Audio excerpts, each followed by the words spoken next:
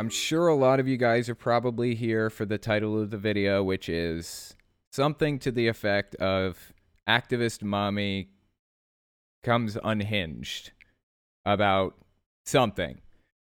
I basically just discovered Activist Mommy actually last week. I talked about Activist Mommy's blog on my podcast.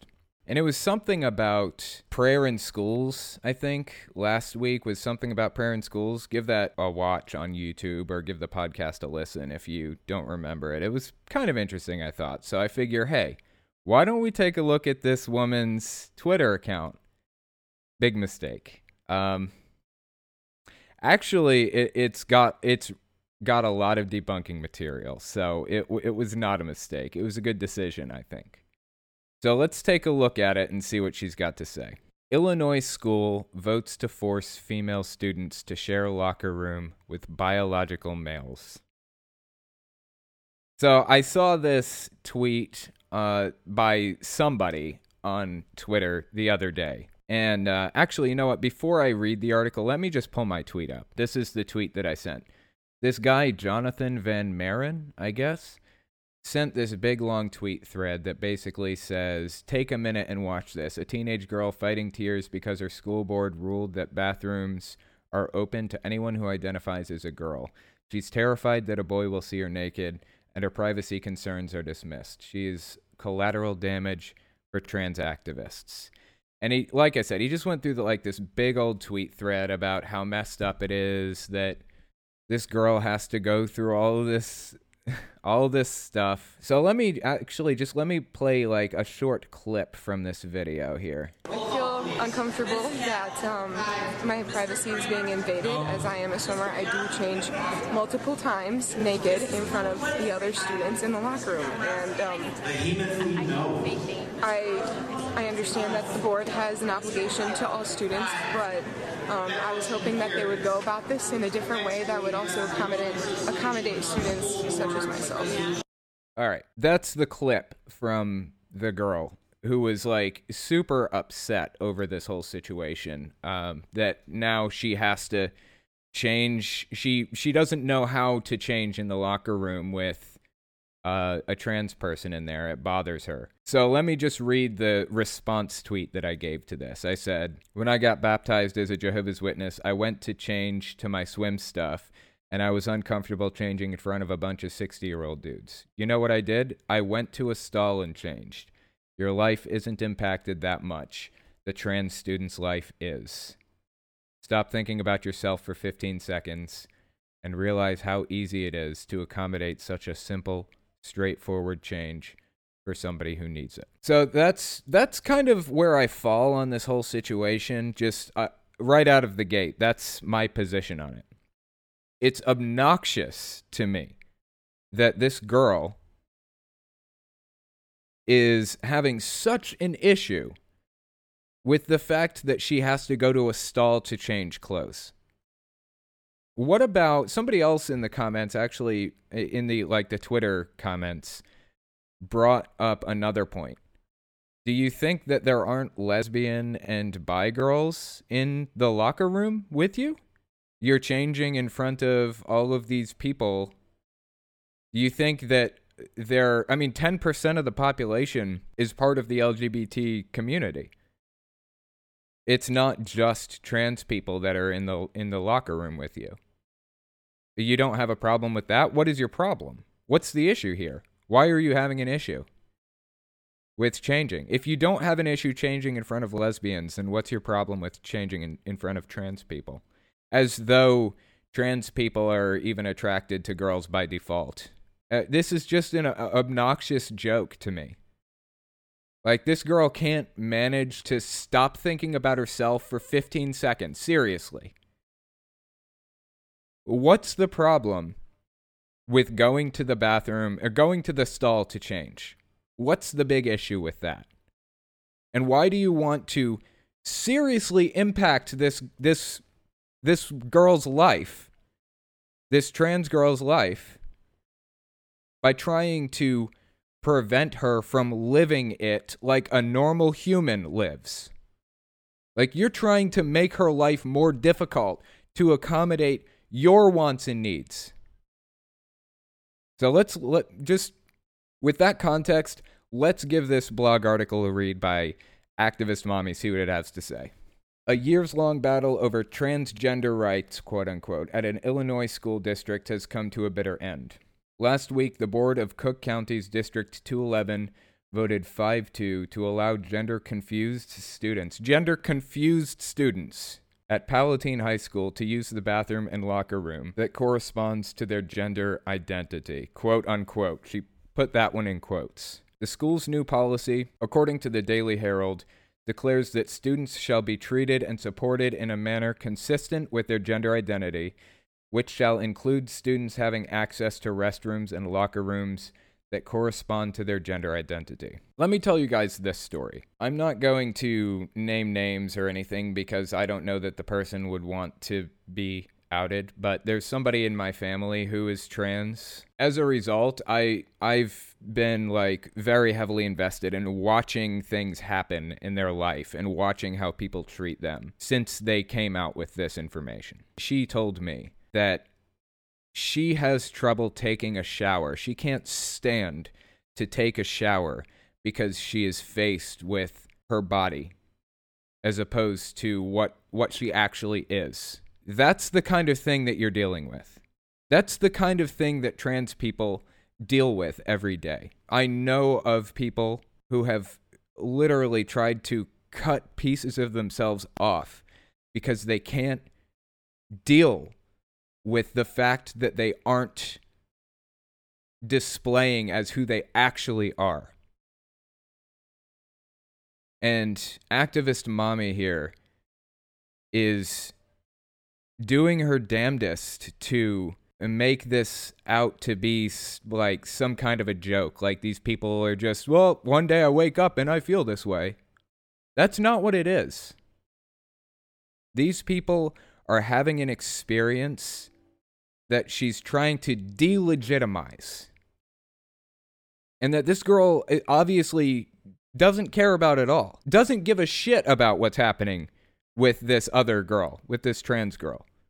She only gives a shit about herself. The policy is largely the product of the efforts of Nova Made, a transgender girl, quote-unquote girl. Again, delegitimizing. She's a girl. I don't understand why that's so hard to wrap your head around. Why do you give a shit what other people are doing? Just stay in your own lane, and if you don't like what's happening, then ignore it. Nobody's expecting you to be transgender. This person is transgender. This person is a girl. You don't have to delegitimize their life and their identity and their experience because you don't like it. It's like Elizabeth Warren fairly recently was asked a question on the campaign trail. If someone came up to you and told you that they don't believe in gay marriage, they don't think that people should be getting married who are the same sex, what would you say? And Elizabeth Warren's answer was something like, that's fine. You go ahead and marry a woman. I'm not asking you to get gay married. And that really goes to the heart of the entire issue, doesn't it? Why is it any of your business what these people are doing in their lives? It's none of your business. Just stay out of it and let them live the life that they live. Like, you don't have to delegitimize them. You don't have to attack them. You don't have to act the way you do toward them. You don't have to make their life harder for no reason. The policy is largely the product of the efforts of Nova Made, a transgender girl, i.e. biological male, again delegitimizing, who, according to Women Are Human, sued the district back in 2017 for the right to use girls' restrooms and locker rooms. At the time, the school provided Made, now 19, a private stall in which to change, but he, again, calling this girl he, delegitimizing, but he still felt separated and ostracized for being transgender, which he considered an embarrassing violation of my privacy. I'm just like every other girl. I just want to use the locker room. There's nothing different about me. Made said of the case before procuring representation from the Illinois ACLU. Palatine's biology classes leave something to be desired. Now, with unbearable irony, Palatine's actual female students, delegitimizing still, have lost all rights to privacy in order to appease people like Madej. No, they haven't lost the right to privacy. They can go to a stall just like they used to. I'm seriously, I don't understand what privacy has to do with this whole thing. Like I said before, aren't there like people in there already who are sexually attracted to girls? As though being sexually attracted to a girl is an inherent part of being trans. That's just not the case. Like I'm not understand. Like there's nothing about this situation that logically follows. It's like this woman is just spouting off the most mindless nonsense. Nearly 500 residents, including Madej and ACLU spokesperson Edwin Yonka, attended the board vote, and after a proposal to let the community vote on the policy change in a district-wide referendum. After the vote, Madej told the Herald he was ecstatic about the step forward in progress. Exactly. Only one dissenting student, Julia Burka, was interviewed by the Herald, but her brief statement speaks volumes on the matter. That's the girl we just saw a minute ago, saying she can't be bothered to go to a stall and change because I guess she's unaware that there are already people in that locker room who are sexually attracted to girls. I guess she just did not connect the dots on that. And she can't take an extra 15 seconds to walk 5 feet to a stall instead of making this person's life more difficult. This is a quote from Julia Burka. I do change multiple times in front of the other students in the locker room, Burka said. I understand that the board has an obligation to all students, but I was hoping that they would go about this in a different way that would also accommodate students such as myself. How do you want to be accommodated? How could people accommodate you better? Why don't we give you a different stall where you can just go and be alone in it? Would that make you feel better? When you turn all intimate spaces co-ed, that's egregious, said Vicky Wilson, co-founder of the local group Students and Parents for Privacy, an organization that's been fighting attempts to enact this policy since the Obama administration. The policy, which Wilson calls a joke and a slap in the face, also fails to address the inadequate number of private stalls for students like Burka to use. Students and Parents for Privacy urged concerned community members not to give up on the fight. Interesting. So there's an inadequate number of private stalls for students like Burka to use. I would be in favor of increasing those private stalls. If somebody doesn't like changing in front of somebody else, they shouldn't have to. Just go to a private stall and use it. Or wait 20 minutes until everybody else is already done changing and then go. I don't understand what the hang-up is here. I don't get why this is such a contentious... Like, this girl's acting like she's got PTSD over this or something. It's outrageous. I just do not get this debate. First off, coming from Shauna Luhu, what would you say the difference between shunning and cutting out toxic people from your life is? That's a really good and valid question. I actually talked about this in one of my videos fairly recently, and I saw a lot of comments from people in my recent video about shunning that I did. About how I am 100% against shunning in all cases. Okay. Here's the thing about shunning. If somebody is being outright like harmful to you directly, like if they're being abusive in some way, they are de facto ending the relationship by acting in an abusive way. Like if they're, if you're gay, for example, and they're telling you that your lifestyle's wrong and that you're evil and that you're wrong and everything you do is wrong, and they're just outright making your life miserable. You have no obligation to maintain a relationship that's obviously basically non-existent in the first place. You don't have to maintain a relationship with somebody who is making your life a living hell. There's a distinct difference between that and not talking to somebody or not interacting or cutting them out of your life because of some belief that they hold, and that's it. For example, I talk to Trump supporters all the time. Now, indirectly, Trump supporters do affect my life and my belief system and things. By supporting Trump, by default, in a lot of ways, you're contributing to a harmful system. I don't think that's not enough for me to warrant cutting somebody out of my life. If they are making your life miserable directly and harming you in some direct way, you have no obligation to maintain the relationship. I'll say that. I wouldn't even call that shunning at that point. Call it protecting yourself. So, and like I said, I did a video on this, a whole video recently. I'll put it in the description of this podcast and the clip that goes on YouTube. So give it a look if you guys want to hear more about this from me. This one's coming from Glenn. What are you doing for Thanksgiving, and do you talk politics at the dinner table? Interestingly enough, all of my family members, all of Kylie's family members who have basically adopted me, Kylie's mom's family, they almost all agree with me on politics. Like, we are all on the same page. I call her my grandmother because she's basically taken me in. You know, like, I lived in her house when I was kicked out and everything. She bought me clothes when my mom was no longer talking to me and gave me a ride to school and shit. So she is my grandmother for all intents and purposes. My mother, even.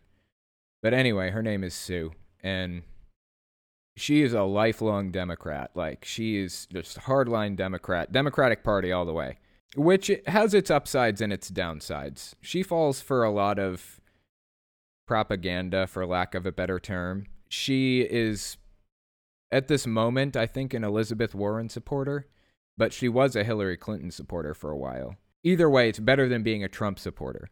And we can find common ground, a lot of it. So I've never had an issue talking politics with somebody. Ever, really. Not with her, not with anybody in the family. But for this Thanksgiving, actually, I'm going with my girlfriend to see her family in Nebraska. And so her family's mostly on the same page, too. There's some variation, but I kind of fall into the cult deprogramming mode when I talk politics, where it's kind of a Socratic reasoning style conversation, where I'm just asking probing questions non-confrontationally, like I'm interested, like I want to learn and I want to know. Like, they have knowledge that I don't have and I want it. That keeps their guard down. And then I start asking some questions that kind of maybe poke a couple of holes in their ideologies in non-confrontational ways. So that's kind of the approach I take with conversations on politics. I don't think I've ever been in a fight over politics before, because I'm so non-confrontational about it. This one is from Fumduck. How do we stop destructive cults from isolating people from the real world? That's really complicated. One of the key ways that destructive cults use to keep people indoctrinated is discouraging access to outside sources of information. And I'm going to use this as an example. All right, I'll give you two examples of this, okay? Jehovah's Witnesses will discourage use of social media, say that social media is addictive and it's a bad thing, and it's just like using drugs in some ways, because your brain gets addicted to it and you get involved in a bad crowd that way and all that other stuff. And they discourage use of the internet at all, and they just keep escalating and escalating until they just want you to use only jw.org and things like that. It's kind of difficult to prevent people from using the internet entirely in this day and age, so they just discourage certain websites mostly, but they really lay down hard on the whole only use it for what you need kind of thing. So that's my first example of discouraging access to outside sources of information. They're okay with you using jw.org, their website. They don't want you using any other websites, really. Certainly not any apostate website. jwfacts.com, strictly banned. If a Jehovah's Witness finds that in your browser history, there will be a judicial committee, and you could have the rug pulled out from under you and be disfellowshipped for it. It's possible. So they take it really seriously. Here's example number 2. I know people aren't going to like this one, but you know what? This is a political channel to some extent. I talk about my political views, so I'm going to say this one too. Trump saying fake news all the time. Like, anytime there's an article that he doesn't like, he says fake news about it. That's an example of discouraging access to outside sources of information. If a news agency doesn't say something that's positive about him or doesn't basically kiss his ass, then he will turn his entire supporter base against it. You know, CNN, NBC, ABC, whoever it happens to be. Right now, Fox News has been sucking up to him pretty hard anyways. So they've mostly been in the clear from this, but yeah.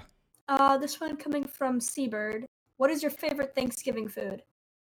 I absolutely love turkey. I would kill a man for turkey. I mean, I would stab somebody in the chest for just a small piece of turkey. I love turkey and stuffing. But I would do it just for the turkey alone, no stuffing. In all seriousness, yeah, I guess turkey would be my answer. This one's coming from your local Ginger. What's your issue with Trump politics, or Trump supporters, and why do you think so few agree with atheists/gay rights? Okay, can you read it one more time for me? What's your issue with Trump supporters, and why do you think so few agree with atheists and gay rights?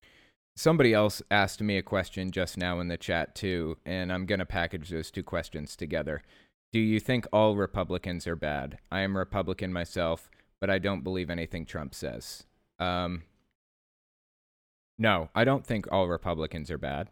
I don't think all Trump supporters are bad. I don't think any Trump supporters are bad, really. I mean, I'm sure they're out there, but there are bad Bernie supporters. There are bad everybody supporters. I don't think you're inherently bad for being a Trump supporter. And I don't think you're inherently bad for being Republican either, or right wing. I feel like what I said a minute ago was probably, I should clarify on that one. When I was a Jehovah's Witness, there were certain standards that we had to follow. First of all, women are not allowed to teach or have any kind of place in the teaching process, really. There were some certain specific exceptions to that. But generally, women aren't allowed to have a place in the process. You can't handle the microphones or the sound system. Basically, your only place as a woman is to hold a mop. You can't. There are absolutely no gays allowed in Jehovah's Witnesses. If you are gay, then either stop it or get out. That's pretty much their position on it. There are a lot of, like, quote unquote social justice issues that are just thrown out completely as a Jehovah's Witness. It's a problem. You know, if you are not trans as a Jehovah's Witness, period. I don't care if you say you are, you're just not. That's their position. So when I left religion, when I left Jehovah's Witnesses, I discovered that a lot of those same mindsets that Jehovah's Witnesses have are the same mindsets that you get with other evangelical extremist kind of Christian religions, and even Islamic, just general extremist religions kind of view things that way. In large part, the Republican Party is made up of those people, of the evangelical Christians, of the extremists. Now, I'm not talking about conservatives here. I'm talking about the Republican Party specifically, and Trump supporters specifically. A lot of the time, you find this general trend where this is the mindset that you find behind these two groups of people. Obviously, there are exceptions. This is not a black and white issue. There is almost no issue is black and white. When it boils down to it, there's nuance, or there should be nuance in everything. So don't think that I'm calling out every Republican. I'll never, talk to or deal with them, or every Trump supporter. They're all this way or that way. It's not like that. Like I said, my brother is conservative. I have friends who are Trump supporters. I have no issues with people like that. But I've found that as a general trend, a lot of the time, what you'll find is if they identify as this thing, then a lot of the time, this kind of profile comes with it. And it's a profile that I found in Jehovah's Witnesses and Pentecostals and evangelicals, Dominionists, so on and so forth. So, no, I don't have an issue with Republicans or conservatives or Trump supporters. I just noticed that this is something that you can kind of expect from a lot of the people. Generalizing isn't okay. So every time I go into a conversation with somebody, if they tell me they're a Trump supporter, if they tell me they're a Republican, I'm not going to assume this stuff about them on a one-to-one basis. Statistically, you can look at the statistics and see that these, if you're in this group, then you probably feel this way. If you're in this group, you probably feel that way. But on an individual basis, I don't go into any conversation with any assumptions. That's really how it should be done. That's how it's done in debate format. You always want to define your terms. You don't ever want to straw man your opponent's position or any of that stuff. You want to make sure you're all on the same page if you want to get down to the truth. If you're looking for the truth of the matter, make sure you're all on the same page. This next question coming from a cringy trap. Would you rather be friends and eat with a Jehovah's Witness or a Latter-day Saint? Would I rather be friends with... would I rather be friends and eat with a Jehovah's Witness or a Latter-day Saint? Was that it? Both. I would love to be friends with both. I think that would be great. Problem is that Jehovah's Witnesses won't be friends with me. They won't even talk to me. So that one's out. I guess the Latter-day Saint.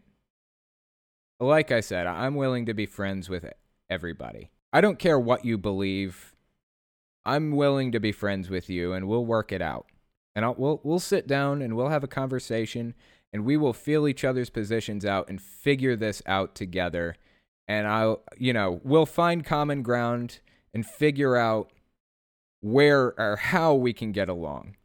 That's part of my deprogramming techniques, and that's just how I do it. Like I said, I've never argued with anybody over politics as far as I can remember. I wanted to take a look at this article. It's on NBCnews.com. It's NBC's website. The title of the article is Everything We Learned from the Trump Impeachment Hearings. So, as a lot of you guys probably know, the impeachment hearings have been going on for like the past week or something, I think. And it's been really interesting. It's been fascinating. They've called in witnesses and had people testifying and everything else. So I wanted to give this article a read and see what kinds of things we're dealing with. Like, what do we have going on with the impeachment hearing right now? Is there any kind of legitimacy to it? So let's just take a look through here. From Wednesday, November 13th to Thursday, November 21st, Americans were glued to their televisions, computers, and streaming devices as the House Intelligence Committee held a series of long public hearings as part of a broader Democratic-led impeachment inquiry against President Donald Trump.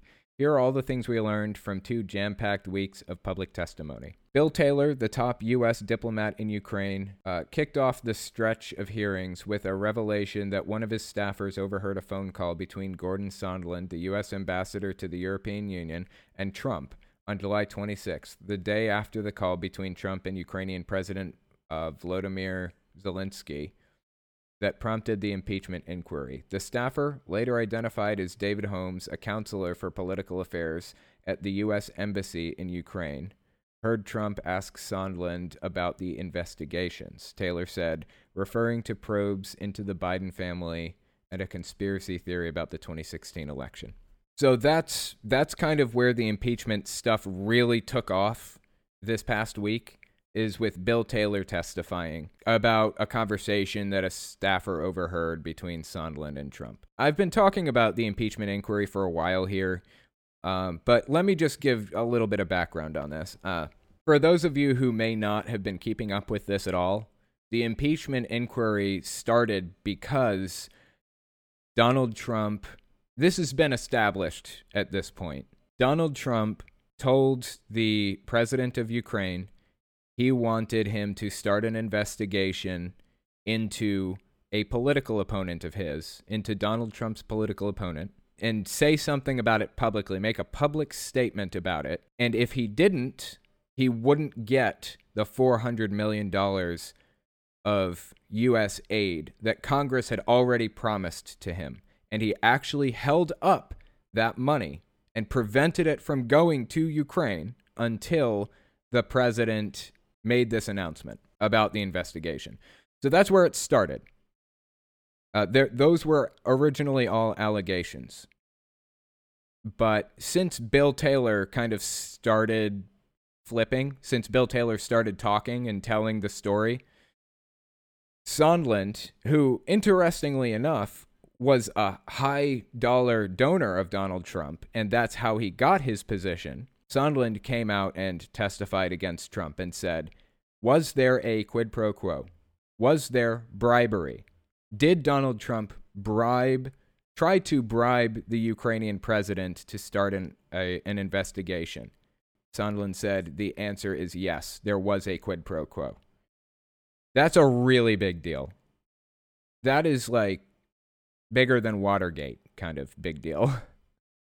Whether you believe this stuff or not, which I do, we've had like 6 or 7 or 8 people come out and testify that this is what happened. And these are firsthand testimonies. This is like, Donald Trump said this to me. And then the next guy comes in. Donald Trump said this to me. Rudy Giuliani said this. And he said he was doing this for Trump and all of this stuff. Whether that stuff is true or not, it needs to be investigated heavily. If it is true, which I believe it is, this is bigger than Watergate, I would say. Watergate was just where Nixon got some people to break into the Watergate Hotel and steal some documents. The cover-up is really the big deal with Watergate, like what Nixon did to try to cover up the whole thing. Like if he hadn't tried to cover it up and go to all the lengths that he went to, Nixon, then it may not have gone down so terribly for him. But in this case, the action is worse than the Watergate scandal with Nixon. Like the whole Trump impeachment thing, that's worse than Watergate, I would say. So anyways, let's continue reading. Holmes provides more details. Holmes said he was left out of a July 26th meeting in Kyiv between Sondland and Yermak, a top aide to Zelensky, but it was after that meeting that Holmes joined Sondland and others for a fateful lunch in Kyiv. Sondland dialed up Trump on his cell phone at the table, Holmes testified. He said he overheard President Trump ask, so he's going to do the investigation? And that Ambassador Sondland replied, he's going to do it, and that Zelensky will do anything you ask him to. Holy shit. Volker becomes a quid pro quo believer. Kurt Volker, the former U.S. Special Envoy to Ukraine, also amended his testimony from his closed-door deposition, saying he now sees that others in the Trump administration sought an investigation into the Biden family and that they told Ukraine's government that millions in military aid depended on it. We followed the president's orders, quote-unquote. Sondland, in his testimony, directly pointed his finger at Trump, saying the president ordered that he, Volker, and Energy Secretary Rick Perry work with his personal attorney, Rudy Giuliani, on Ukraine policy, even though they were uncomfortable with Giuliani's role and associations. Secretary Perry, Ambassador Volker, and I worked with Mr. Rudy Giuliani on Ukraine matters at the express direction of the President of the United States, he said. The reason that people are speculating that Trump has had Giuliani involved in the first place at all is because no matter what happens, Trump believes that attorney-client privilege applies. So no matter what, Giuliani cannot be called to testify against Trump in any way. As it turns out, that only applies to criminal trials, not to impeachments. Impeachments are treated differently. Attorney-client privilege does not apply. It seems. That's how it's looking at this moment. A direct line to Trump. Sondland also confirmed he'd held the July 26th phone call that Taylor had revealed. Sondland, who already corrected his prior closed-door testimony once before, had not previously revealed the existence of the call. His confirmation of it revealed he had a direct line to Trump, as others testified. Everyone was in the loop. In an explosive part of his opening statement, Sondland implicated Secretary of State Mike Pompeo, former National Security Advisor John Bolton, and several other top officials in those two agencies. Sondland said he'd made Pompeo and Bolton fully aware at every turn of what he, Volker, and Perry were doing with regard to Ukraine policy at the direction of Giuliani, and he brought the emails, including direct responses from Pompeo, to prove it. Mulvaney, a part of Irregular Channel. Taylor testified that White House Acting Chief of Staff Mick Mulvaney was part of the irregular shadow communications channel between Washington and Kyiv that had sought a quid pro quo with Ukraine. It was sought bribery. That's what quid pro quo means. And I feel like we shouldn't be using the term quid pro quo. I think we should be using what it literally means in English, which is bribery. It translates to tit for tat, I think. T-I-T for T-A-T. And it basically means this thing for that thing. Bribery. That's what it is. That's like the definition of bribery. So I feel like we should be calling it bribery, not quid pro quo, because that's a little bit like in the weeds and not everybody actually knows what that term means. So anyway, I'm going to start referring to it as bribery instead of quid pro quo. Taylor testified that White House Acting Chief of Staff Mick Mulvaney was part of the irregular shadow communications channel between Washington and Kyiv that had sought bribery with Ukraine. That channel had already been known to include Giuliani, Sondland, Volker, and Perry. It's honestly fascinating to me that Sondland flipped on Trump like that, because he was like a high dollar donor for him. I'm genuinely impressed by the guy, but you could see him at the impeachment hearings. He was all smiles, like he wanted to be there. It was like he wanted to be in the history books, and now he is. That's kind of just the impression that I got from Sondland. But you know what? Whatever. As long as he's telling the truth, for better or worse, I don't care. As long as he's getting the truth out. That's all I really care about. And then we've got this section called Witness Intimidation. Just moments after Marie Yovanovitch, the ousted U.S. ambassador to Ukraine, who, by the way, has been the ambassador to Ukraine, I think, or maybe just the ambassador to the EU. Anyways, she's been in the government since Ronald Reagan. I think Reagan even appointed her as ambassador to something. That's 30-something years. That's a really long time that she's been in the position. And she's trusted, she's nonpartisan, or she's trusted across the aisle. And of course, Trump came in and started just destroying her reputation, which is really sad, honestly. Anyways, it says, just moments after Marie Yovanovitch, the ousted U.S. ambassador to Ukraine, testified that she felt threatened after learning that Trump told Zelensky during their July 25th call that she was bad news and that she was going to go through some things. Trump tweeted more attacks on her, including everywhere Marie Yovanovitch went turned bad, destroying her reputation again. And by the way, reputation in this game, in the ambassadorship game, is everything. If you have a bad reputation, then the countries that you're working with aren't going to respect you at all. Asked in real time during the hearing about the president's tweets, Yovanovitch called them intimidating, very intimidating. So right now it's looking like there are 4 or 5 articles of impeachment that could be written up against Trump. Witness intimidation being one of them. Fox News has even been, just on every program practically, been saying, Mr. Trump, or President Trump, we know that this upsets you. Stay off of Twitter. Because you are actively, you could walk out of this in handcuffs for what you say on Twitter. He's actively interfering in a government hearing right now. He's actively interfering with witnesses who are testifying against him. That is bad for him. So that's the first article of impeachment they could draw up. Also, since the impeachment hearings have started, there's information that's come to light about something in the Mueller report.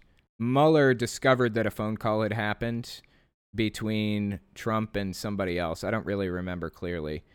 But Trump says that it never happened, or he said that he doesn't remember it happening, or something like that. And we have discovered now, without a shadow of a doubt, that it did in fact happen. And that means that there's a high chance that Trump was lying.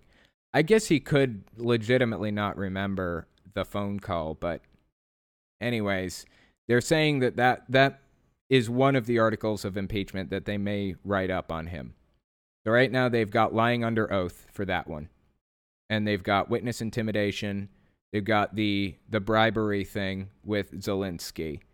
And there are a couple more that they were talking about. I don't remember what they were now. So these impeachment hearings, a lot of the questions have been asked on the Republican side by Devin Nunes. And I think he's a Republican senator. So this new news just broke like yesterday or the day before.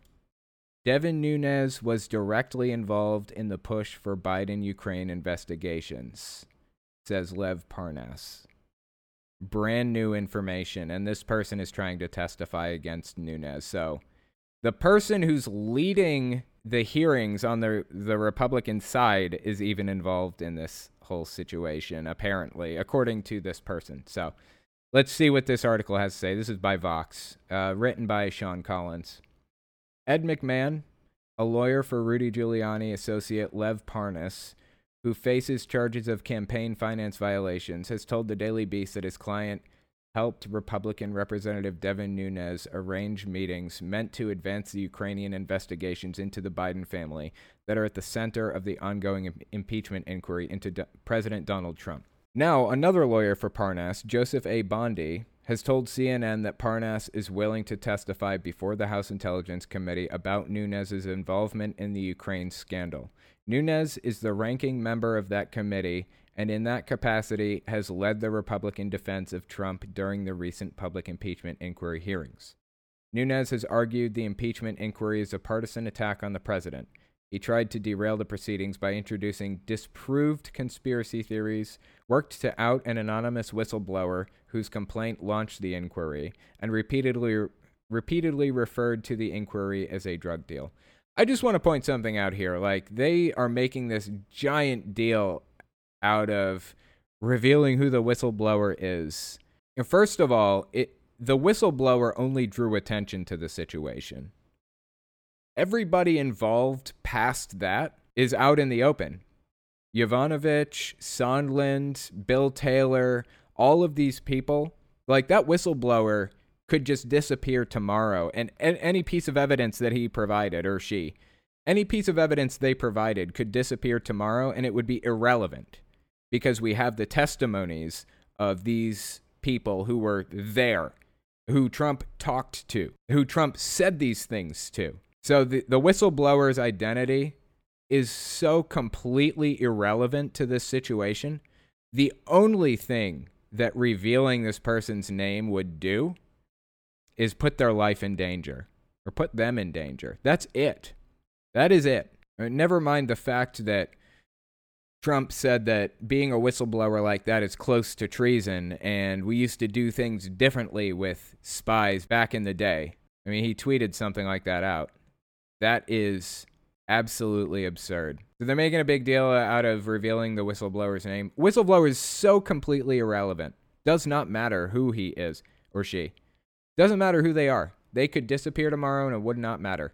We have more than enough evidence without them or what they provided to move forward with this whole thing. So anyway, we'll see what happens. Devin Nunes was implicated in this whole thing, so here's where the hang-up is. Here's where Trump failed with this whole situation. He had a dinner or something with Comey, remember, forever ago, and he said to Comey that he wanted people who were loyal. He wanted loyalty. It seems like he kind of followed in that path. Like, that's what he looked for. Every time he appointed somebody, every time he put somebody new in the cabinet or in the Supreme Court or in the whatever, he wanted to know that they were loyal to him. That's basically what it boiled down to. Unfortunately, there are tens of thousands of people in the government, and he did not replace all of them. He only replaced, like when Obama left the White House, all of his staffers left with him. Like, that's how it works. When you switch presidencies, Obama had to staff the White House when he took office. Bush had to staff the White House when he took office. Like, you have to staff the White House. And so Trump filled the White House, surrounded himself with his own people, as every president does, and he thought that that was enough to protect him from whatever. He thought that that was enough, that everybody around him was going to be loyal. But there are like tens of thousands of government officials. There are like tons of military people and ambassadors and all kinds of other people all over the place that he just didn't even think about because they've been there since Reagan's era. And now they're all coming out and testifying against him, like Yovanovitch, for example. So anyway, honestly, I would love to see this impeachment inquiry continue on and implicate anybody who was involved. Everybody. I want to just root the corruption out completely. Devin Nunes, if he actually was involved, as this article says, as these people are saying, I want him out of the government. I want him in prison. I've said this on my podcast. I've said this on my main channel before. Abuse of power is the most disgusting thing that you can do to me, in my eyes. If you abuse your authority, if you abuse your position, you are the lowest piece of shit. Just like I said about David Silverman sleeping with attendees of conferences that he was the president of, that he organized. You're the lowest piece of shit for doing things like that. So I want to see anybody who is actually involved in abuse of power or corruption in any form.